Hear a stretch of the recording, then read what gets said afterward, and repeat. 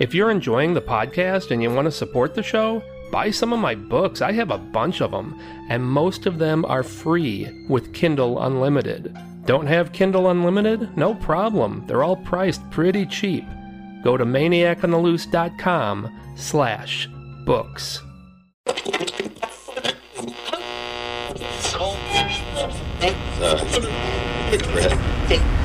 If you like scary stories, you've come to the right place. Welcome to the Maniac on the Loose Scary Stories podcast.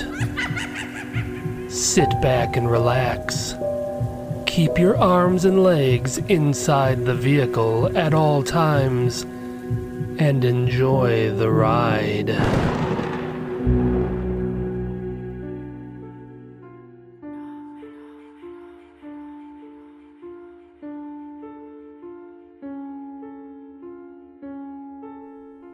Santa.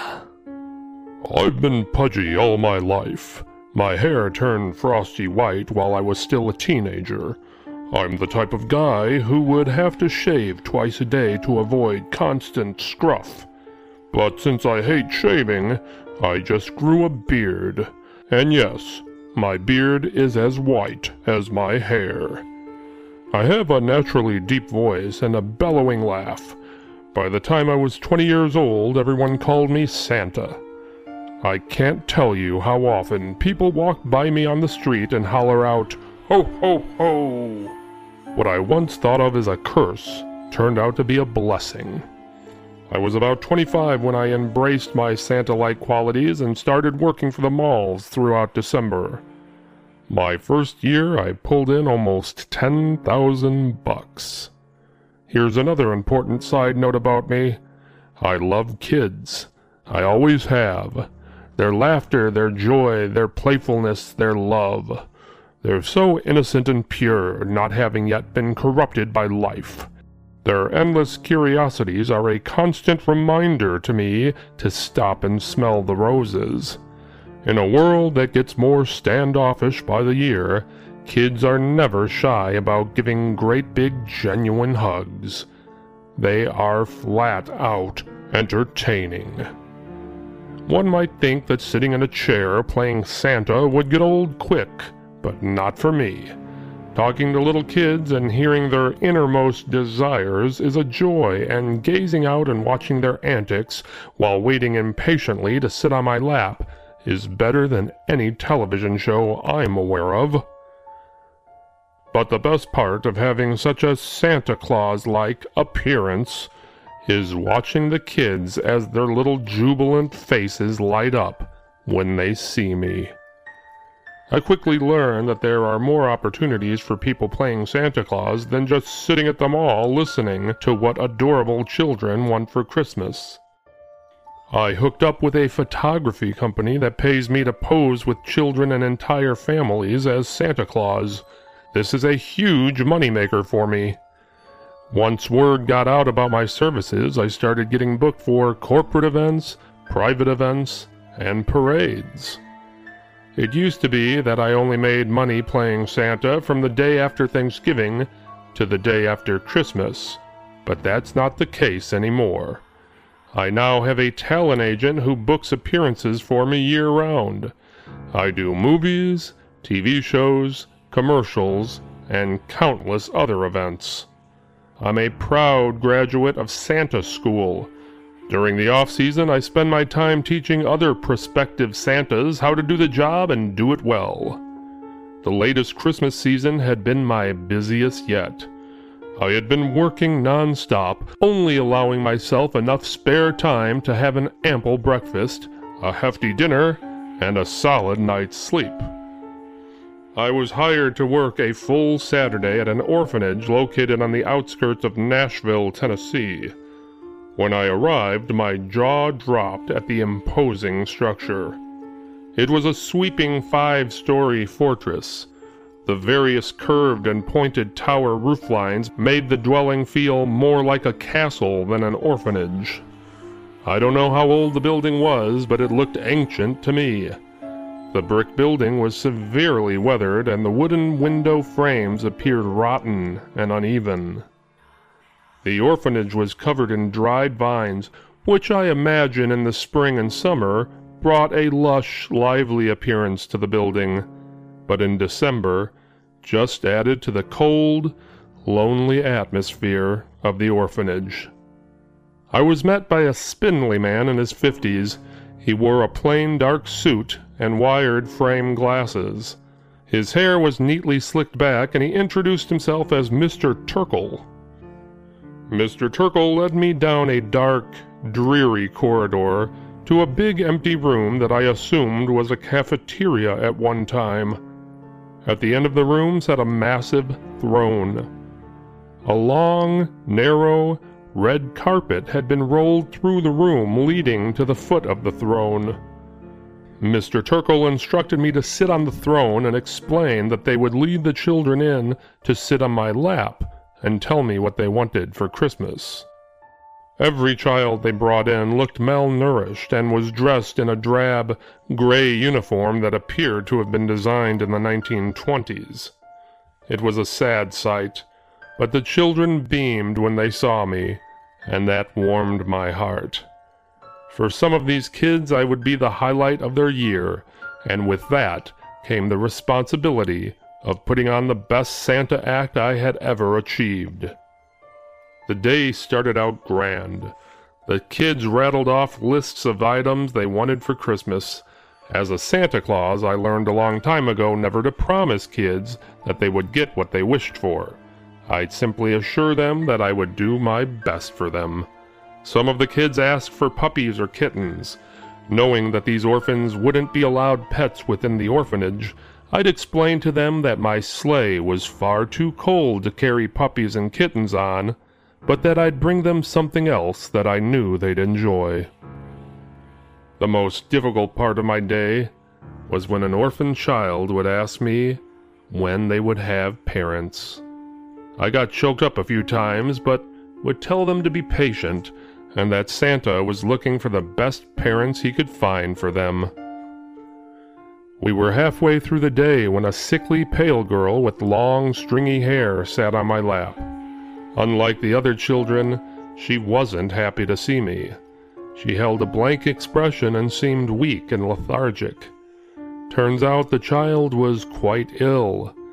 I found out the hard way when she vomited all over my Santa jacket. The vomit in question was thick, sticky, and putrid. This was not a situation where a little soap and water would do the job. My Santa jacket was going to need some deep cleaning. Fortunately, I always keep a spare costume in my vehicle. I told Mr. Turkle that we'd have to take a break while I changed, but he was having none of it as he spoke to me in a stern voice. "We're not paying you to take breaks. There are a lot of children waiting to see you, and we don't have time for you to meander out to your car to change. Luckily, we have a Santa jacket available for you to use in the next room." I'm very particular about what kind of Santa outfit I wear.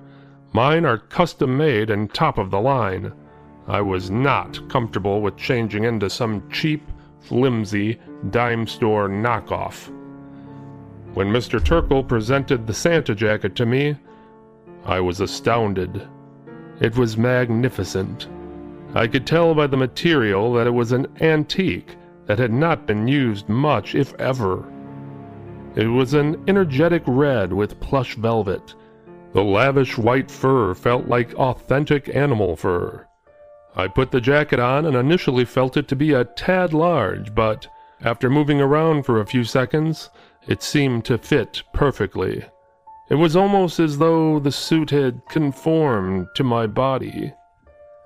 "Where did you get this thing?" "We found it in the basement." I looked at the pristine condition of the jacket. There was no way that this had been laying around in some gloomy basement for years. That's when Mr. Turkle explained that the jacket was found in a box. "The box was hidden under the stairs and was chained shut. The words 'Do not open' were stenciled on the sides of the box, which intrigued us. You can imagine our disappointment when we opened it only to find this Santa jacket. This was the only thing in the box? Mr. Turkle nodded and insisted that I get back to my Santa Claus duties. I didn't have time to ponder as to why a Santa jacket would be chained up in a box with the words "Do not open" on it. I had countless kids to cheer up. The first child that sat in my lap after I donned the new Santa jacket was a homely boy with a bowl haircut. "What do you want for Christmas, little boy?" A toy car. "Have you been a good boy all year?" The boy nodded, and then I spewed out some words I couldn't believe. "I don't believe you. You're a bad little boy, and you will get nothing for Christmas." Tears streamed down from the little boy's eyes as I pushed him off my lap. What had I just said? I should have felt awful. I should have been ashamed and ridden with guilt, but I wasn't. I didn't feel bad about it at all. It brought me joy. With that, it was time to welcome the next little vagrant. This one was a disgusting little girl with a runny nose. She smelled of stale urine. She was holding a filthy old rag doll. "What do you want, you ugly little thing?" A new dolly. This one is old. "You don't deserve a new dolly, you little bitch. As a matter of fact..." I grabbed the old rag doll from her hands and ripped its head off. "You don't deserve this one either." I tossed the destroyed doll to the ground and shoved the little girl off my lap. She fell to the ground with a thud and started bawling in pain. Within seconds, another unattractive girl was on my lap. Horrid little thing would likely grow up to be a thieving whore. "What do you want for Christmas, you little brat?" She looked up at me with puppy dog eyes. This morning I would have been saddened by the sight, but now I saw nothing but a disgusting, pathetic leech begging like a bum. Her words appalled me. I want a new mommy and daddy. "You'll never get another mommy and daddy. Nobody wants you." I then leaned over and whispered into the little wench's ear. "If you ever do get a new mommy and daddy, Santa is going to come to your house late one Christmas Eve and chop their heads off." I picked up the little hussy, tossed her off of me, and stood up on my throne to address the rest of the dregs that were waiting to see Santa Claus. "You're all losers. You're all scum. There's a reason you have no parents, because they didn't love you. Nobody will ever love you because you're all evil children. You all deserve to die." That is enough. Mr. Turkle began stepping toward me in a stern manner. "Take one more step toward me and I'll snap your little skinny neck like a twig." Mr. Turkle stopped in his tracks and stared at me in shock. I gazed out over the hordes of crying children that stood before me and found myself overwhelmed with delight. It was a beautiful sight to behold. Ah, if only I could bury them all in the ground neck deep and run a power mower over their heads. As these thoughts raced through my mind, I found myself caressing the suit I was covered in. I noticed a subtle emerald glow manifesting around me. The jacket was magical. It was wondrous. It was majestic. It's the suit. I turned to see the sniveling, scrawny Mr. Turkle running toward me, shouting, It's the suit! It's the suit! He slammed into me, knocking me from my prestigious throne. I lost my bearings for a moment, but once I collected myself, I was going to kill him. I would rip his head off like I did that rag doll. I'd hold it up high and laugh while displaying the blood-dripping head to the children, thus making them scream in terror. Suddenly I felt Mr. Turkle ripping the jacket from my body. That glorious jacket! It was mine! It was mine! It was mine! For a moment everything was dark and quiet, and then all I heard was the sobbing within the room. I looked up to see the saddened eyes of the children, and the lanky Mr. Turkle hurling the Santa jacket to the ground. I began rubbing my head. What happened? Mr. Turkle described to me the events that unfolded while I donned the evil Santa Claus jacket. I remembered it all, not as a participant, but as an observer. Mr. Turkle and I agreed that the Santa jacket must be destroyed. We tried shredding it, but the material was too tough. We doused it in gasoline and attempted to burn it, but the gas rolled off the jacket like water off a duck's back, and the flame would extinguish the moment it touched the material. The jacket was indestructible. In the end, we placed the jacket back into the box from which it came, bolted it up, and slid it into the deepest, darkest corner that existed under the basement stairs. I enclosed a note with the jacket which read, "Do not put on this jacket. It is evil." I spent the weekend with the kids at the orphanage trying my best to undo the possible lifelong harm I may have caused. I bought the little boy who asked for the toy car the best remote-controlled car I could find at the nearest store. The little girl who requested a new doll got exactly what she asked for, courtesy of old Santa here. And as for the little girl who asked for a new mommy and daddy, I adopted her.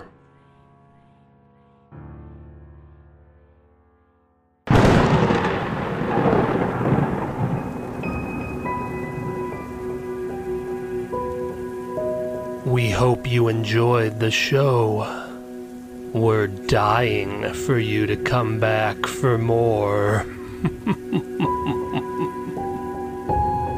Visit maniacontheloose.com. Sign up for our newsletter, and I'll give you some free stuff. We'll see you soon. Very soon. Most of my books are now available as audiobooks. Go to maniacontheloose.com/audiobooks. Here's a super fun way to support the show. Go to maniacontheloose.com/store and buy some Maniac on the Loose merchandise. Let the world know you're a listener. T-shirts, sweatshirts, hoodies, hats, mugs, there's a bunch of items to choose from. And you have a multitude of design choices, including all of my book covers. Go take a look. It's super cool. Go on, do it. Right now, go. maniacontheloose.com/store.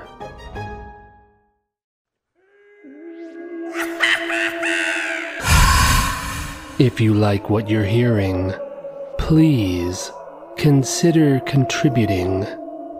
Any amount helps. Recurring monthly contributions are best of all. Just go to maniacontheloose.com/support.